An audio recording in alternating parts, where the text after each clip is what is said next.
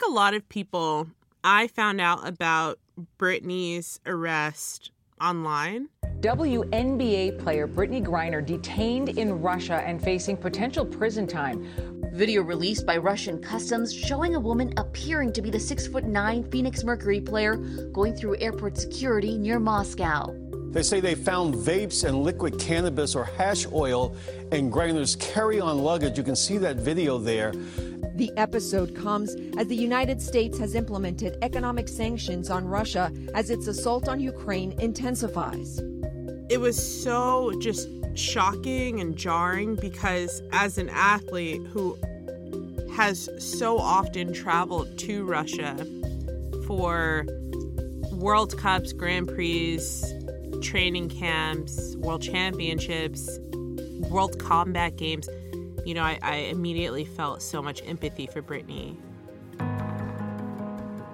I never once questioned whether or not she was innocent in this.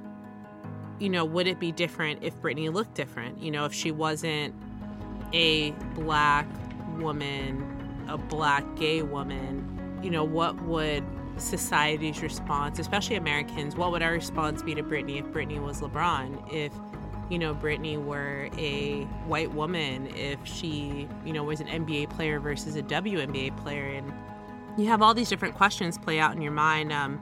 But at the end of the day, it's like, how do we get Brittney home now? From Foreign Policy and Doha Debates, this is The Long Game, a podcast about the power of sports to change the world. I'm your host, Ibtihaj Muhammad. And I'm executive producer Karen Given. Today on the show, Ibtihaj interviews Nneka Ogwumike, president of the WNBA Players Association. Nneka's a force on the court and in the boardroom. She helped negotiate the WNBA's most recent contract. But since Brittney Griner's arrest, Nneka's been speaking out about something else: the plight of her friend and the politics of pay inequity. When it comes to Brittney's situation, when it comes to activism in the context of where we are in 2022, I think that we have to frame that around women's basketball. Nneka, as an athlete, as an activist, but also as the president of the WNBA Players Association, I think is, honestly, I couldn't think of like more perfect person to have this conversation with. Nneka, I'm so excited to have you on today. What was this past WNBA season like for the players? I know that you were worried about your friend, but you also, you know, needed to go out on the court and compete. So I imagine that was so difficult. I mean, there was just such a void, you know, and I certainly can't speak for the Phoenix team, but I definitely felt the energy of not having, you know, one of us with us throughout the season. And then on top of that, kind of using that collective energy of like longing for BG to be back to really spearhead how we were able to get her name out there and get people to understand that we need to get the attention of the U.S. government to negotiate her release and to ensure that, you know, she is adequately and exceptionally treated in whatever way possible while she's over there. And it was, nothing about it is easy, but we know that she would do the same, if not even more, for any one of us. And she's a part of us, and we have to fight for our own. And now that the season's over, are you worried that people will forget about BG? That's crossed my mind. That's certainly crossed my mind. But we have our brethren on the NBPA side who have also spoken out. She's such a great human being, a great person. Obviously, I've been in her presence a few times, and, you know, you always feel like, you know, if you're from a certain place, you always feel like they got your back. And in a sense, like now, how can she feel like America has her back? And so many other athletes like Megan Rapinoe who have been very outward with us prioritizing getting her home. Like, what are we doing here dressed up like we are when our sister's detained abroad. I just know how we move as a collective, and it's very powerful when we're able to do that. So, focusing on plans, strategies, and initiatives that can still keep us organized in a way where our voice can still be loud these months that we're not in season, I think is what's really important. But we have an amazing WNBPA staff, and of course we have our WNBA front office, and we all work together to just continue to remind people that she's not back here. How's everyone holding up? I mean, there's no way to say that everyone is doing well. I think every day is just another added weight to her coming back. We just want people to continue to remember that she is wrongfully detained and we need to get her home, as well as a lot of other Americans. When you first started publicly speaking about this, you had to be very careful about what you said and how you said it. What advice were you getting at that point? The advice that I was really getting in the beginning was just understanding the facts. And I think that a lot of the women in this league too really leaned heavily on the information that we were able to get that was accurate and confirmed. But for me, because I represent the constituency of these women in the WNBPA, I wanted to ensure that whatever I said only contributed to her impending release. I didn't want to jeopardize in any way any type of standings or any type of verdict, and most importantly, her health and safety. That was kind of how I was approaching how I spoke out in the beginning, and also using my platform and agreeing to speak on different outlets to ensure that people understood accurately what was going on and why she was there in the first place. Has that advice changed at all from what you were given when we first found out that Brittney had been, wrongfully detained to now? Yeah, I mean, of course, when it first happened, we were trying to understand the nature of her detainment given the start of the war and relations between the two countries. And so being loud and making a lot of noise initially didn't quite serve her situation. And then once the facts came, and once we were able to understand what resources were available to her, to us, and the plan to get her back, that's when advisement really weighed heavily on us, making sure that people knew her name, knew who she was, know that she's an international star and she's celebrated in 2 different countries that are involved in both her career and ultimately her release. And so that advisement has definitely evolved, and we're now at the phase of we must continue. And it's not always easy when it feels like things aren't changing, but it's really the only option because silence is not one.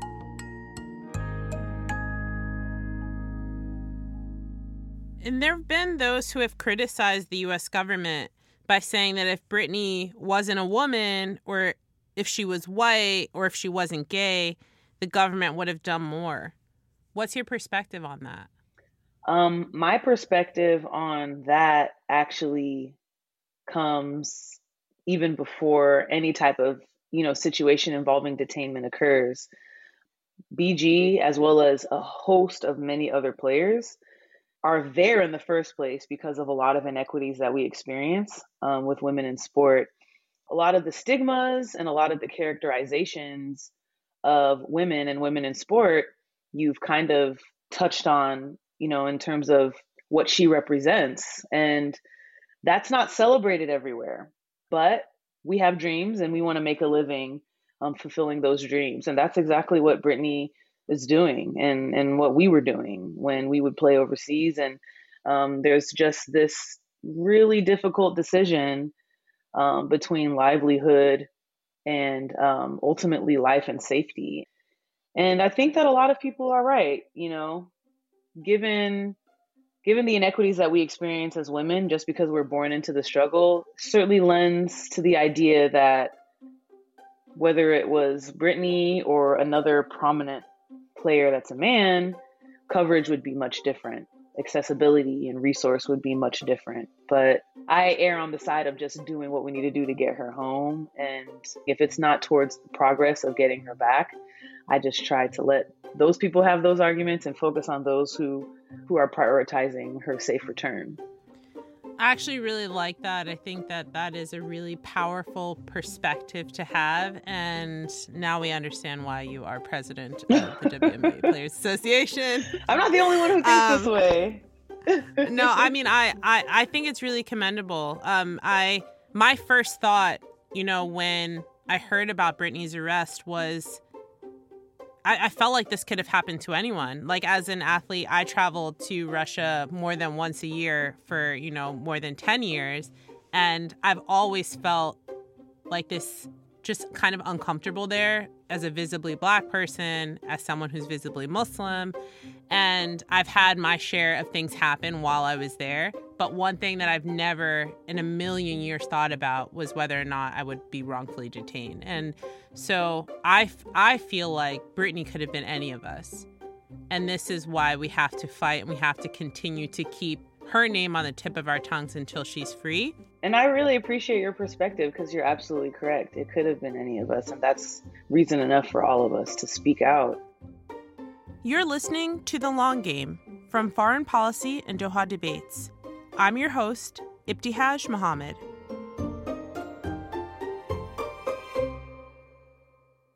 Nneka, Brittney pleaded guilty to charges and was sentenced to 9 years in jail.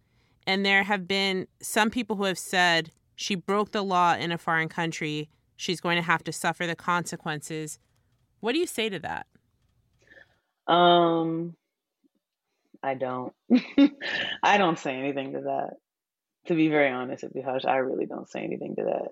It actually makes me emotional, like hearing people say stuff like that. But I don't know if I'm helping bring any type of awareness by saying that I don't say anything to that, but I really don't. But this is someone that is not just like a colleague of yours. Mm-hmm. Brittney is a friend. She is family to you. Mm-hmm. And so to hear anyone say something like that about someone that you deeply care about, somebody whose livelihood, their security, their health is in jeopardy. What I think when I see, these comments, especially on social media, it can be such a horrible place. But when I see comments like that, it makes me wonder, would people have the same response if Brittney looked different, if she didn't appear in the world as she does? Right. And I think that that's a question that the people who do write things like this and do have that to say, I think that that's something that they need to ask themselves. Absolutely. You answered it way better than I ever could. Never. I'm loving this conversation so much, Nneka. And you've very clearly connected Brittney's current situation to pay inequity. Can you describe that for me? Yeah. I mean, to put it simply, going overseas to play, it's a supplement, not necessarily a complement to what we want back home as far as compensation and salary goes. And that's the headline of inequities when it comes to women in sport. Just like BG, I played 4 seasons in Russia, 4 successful seasons in Russia, both on the court and also, financially for me. And it's really sad to know that we're now getting to a point where health and safety is being compromised for us to continue to be paid our value, and for that value to be reflected in our salary and compensation. And so a lot of questions in the beginning were, why was she there? She wasn't the only player that was in Russia, and there was more than one player even playing in Ukraine. And even throughout the pandemic, we've had a lot of athletes experience hardship with having been away from home and figuring out what they can do to continue to stay safe. And these inequities are I mean, I wouldn't even say highlighted. They're on red alert when such world circumstances directly affect a lot of prominent athletes. And it's something that has to be fixed. I'm hoping that this was the wake-up call that a lot of people who weren't educated about the inequities that we face as women in sport, because this certainly isn't the only one. You know that better than anyone, Ibtihaj. And so I don't want it to continue to be what feels like a life and death situation when people are making decisions to just live out their dreams. One of the arguments I always hear that men's sports make more money and therefore male athletes should earn more money. What makes that an oversimplification of the issue? So I always kind of like to, because, a lot of times when people use that analogy or that explanation, they feel as though they're communicating in layman's terms and as simple, like you said, an oversimplification of exactly what's happening. So then I try to retort with an oversimplification. So the way that I see it is the NBA is 76 years old. The WNBA is 26 years old. If you were to look at a 76-year-old and a 26-year-old, how do their experiences, their resources, their connections, their yields in life really compare? Mm-hmm. All other things kind of being equal, which we all know isn't true in the first place. But a 26-year-old who was already born with inequities compared to a 76-year-old who had a level playing field, it's going to look very different. And it's going to require more investment to level the playing field. But we live in such modern times that, we see an NBA player making multi-million and we see a WNBA player making a few $100,000 as a max player. And we just want to think that we're comparing those two as they are today without really considering the history and the upbringing of the two separate situations. So I don't know if I'm explaining that as best as I can, but once you start thinking about it in that way, then you really now start considering, okay, what can I do to check the balances between these two individuals, quote unquote, or between, these two leagues. And you brought up a really great point. I think that it would require more investment. And when we look at us as individuals, like what can we all do? And I always say one easy thing people can do is just to show up, to make sure that you go and you support these women who are pouring their lives, their time, their energy, their time away from their families, the blood, sweat, tears, the injuries, all those things into the game that they love. The least we can do is show up and support. And so I know for me, I try to make sure that I get out to some games. I live so close to Staples/crypto.com arena. I make sure I go support, and I hope that the rest of us are doing what we can to make sure that we're investing in women's sports.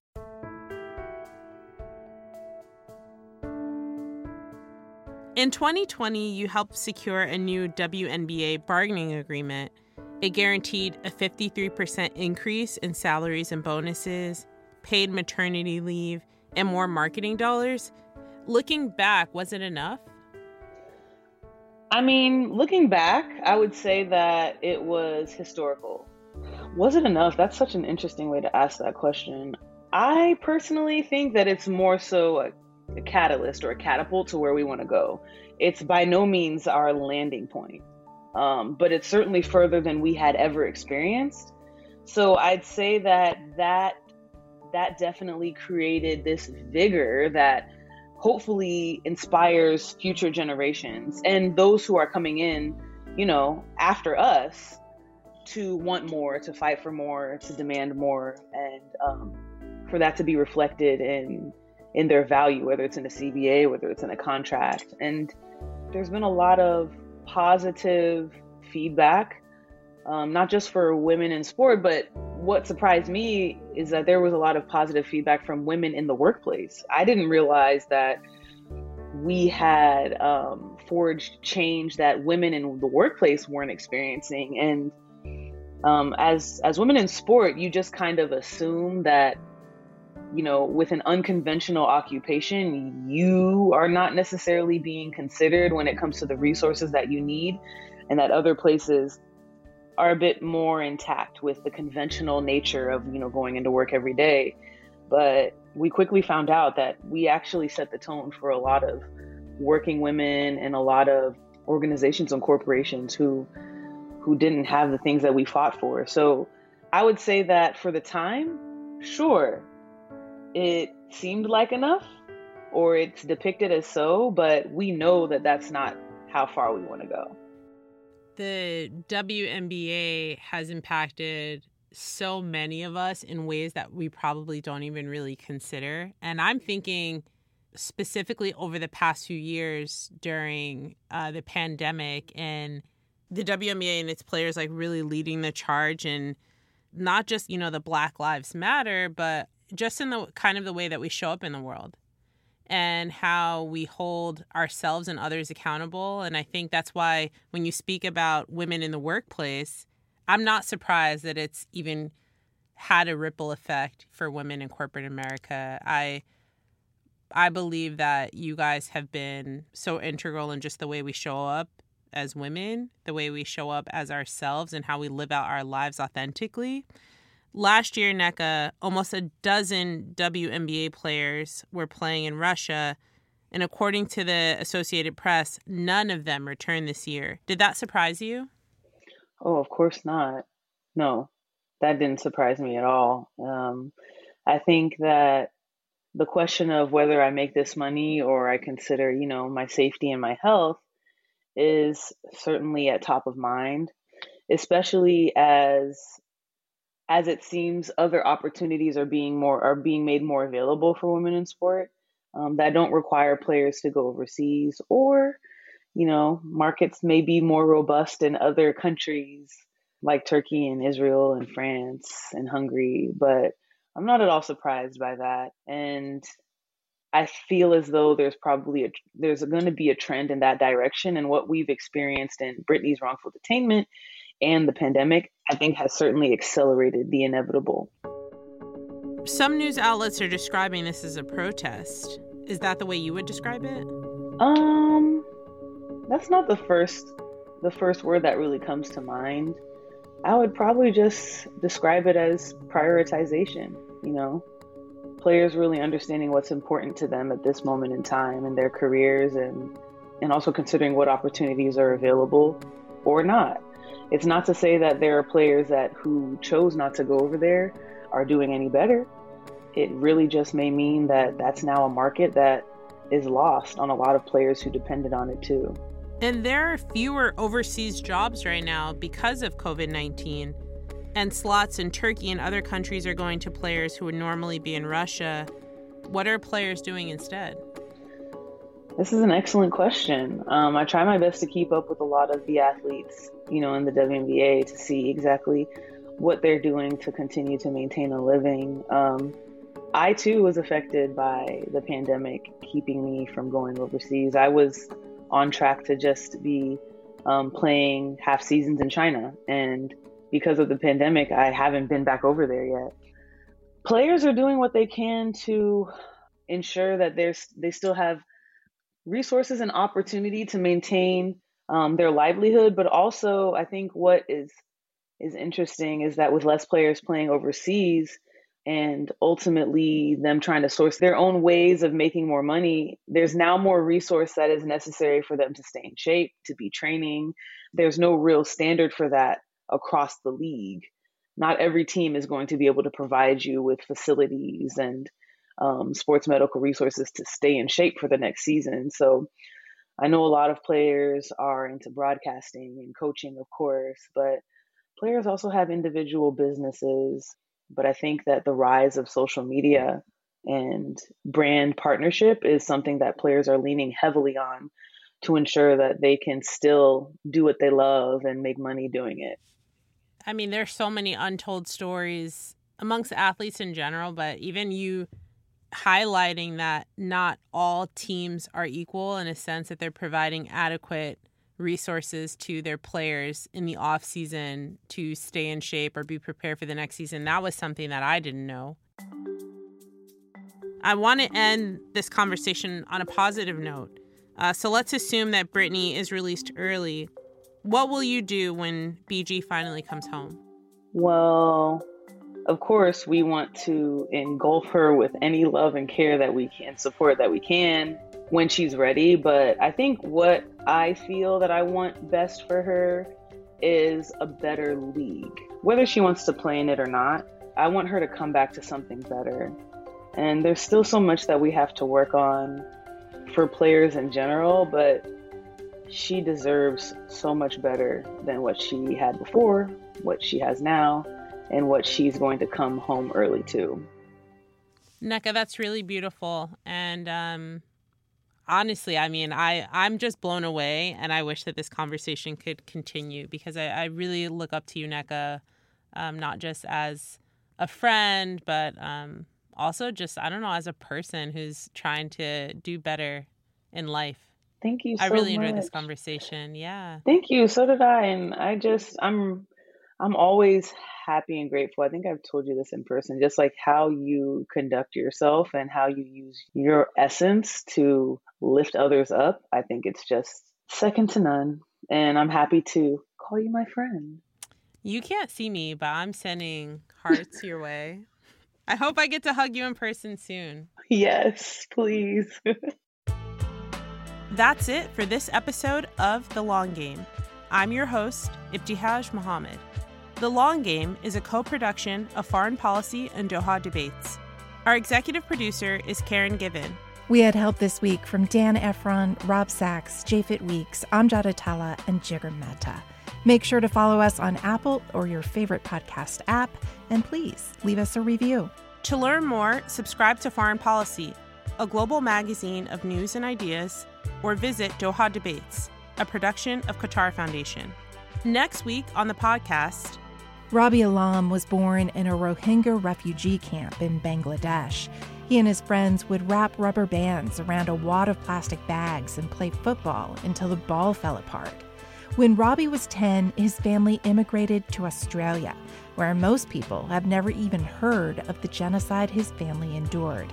That's where football comes into the story again.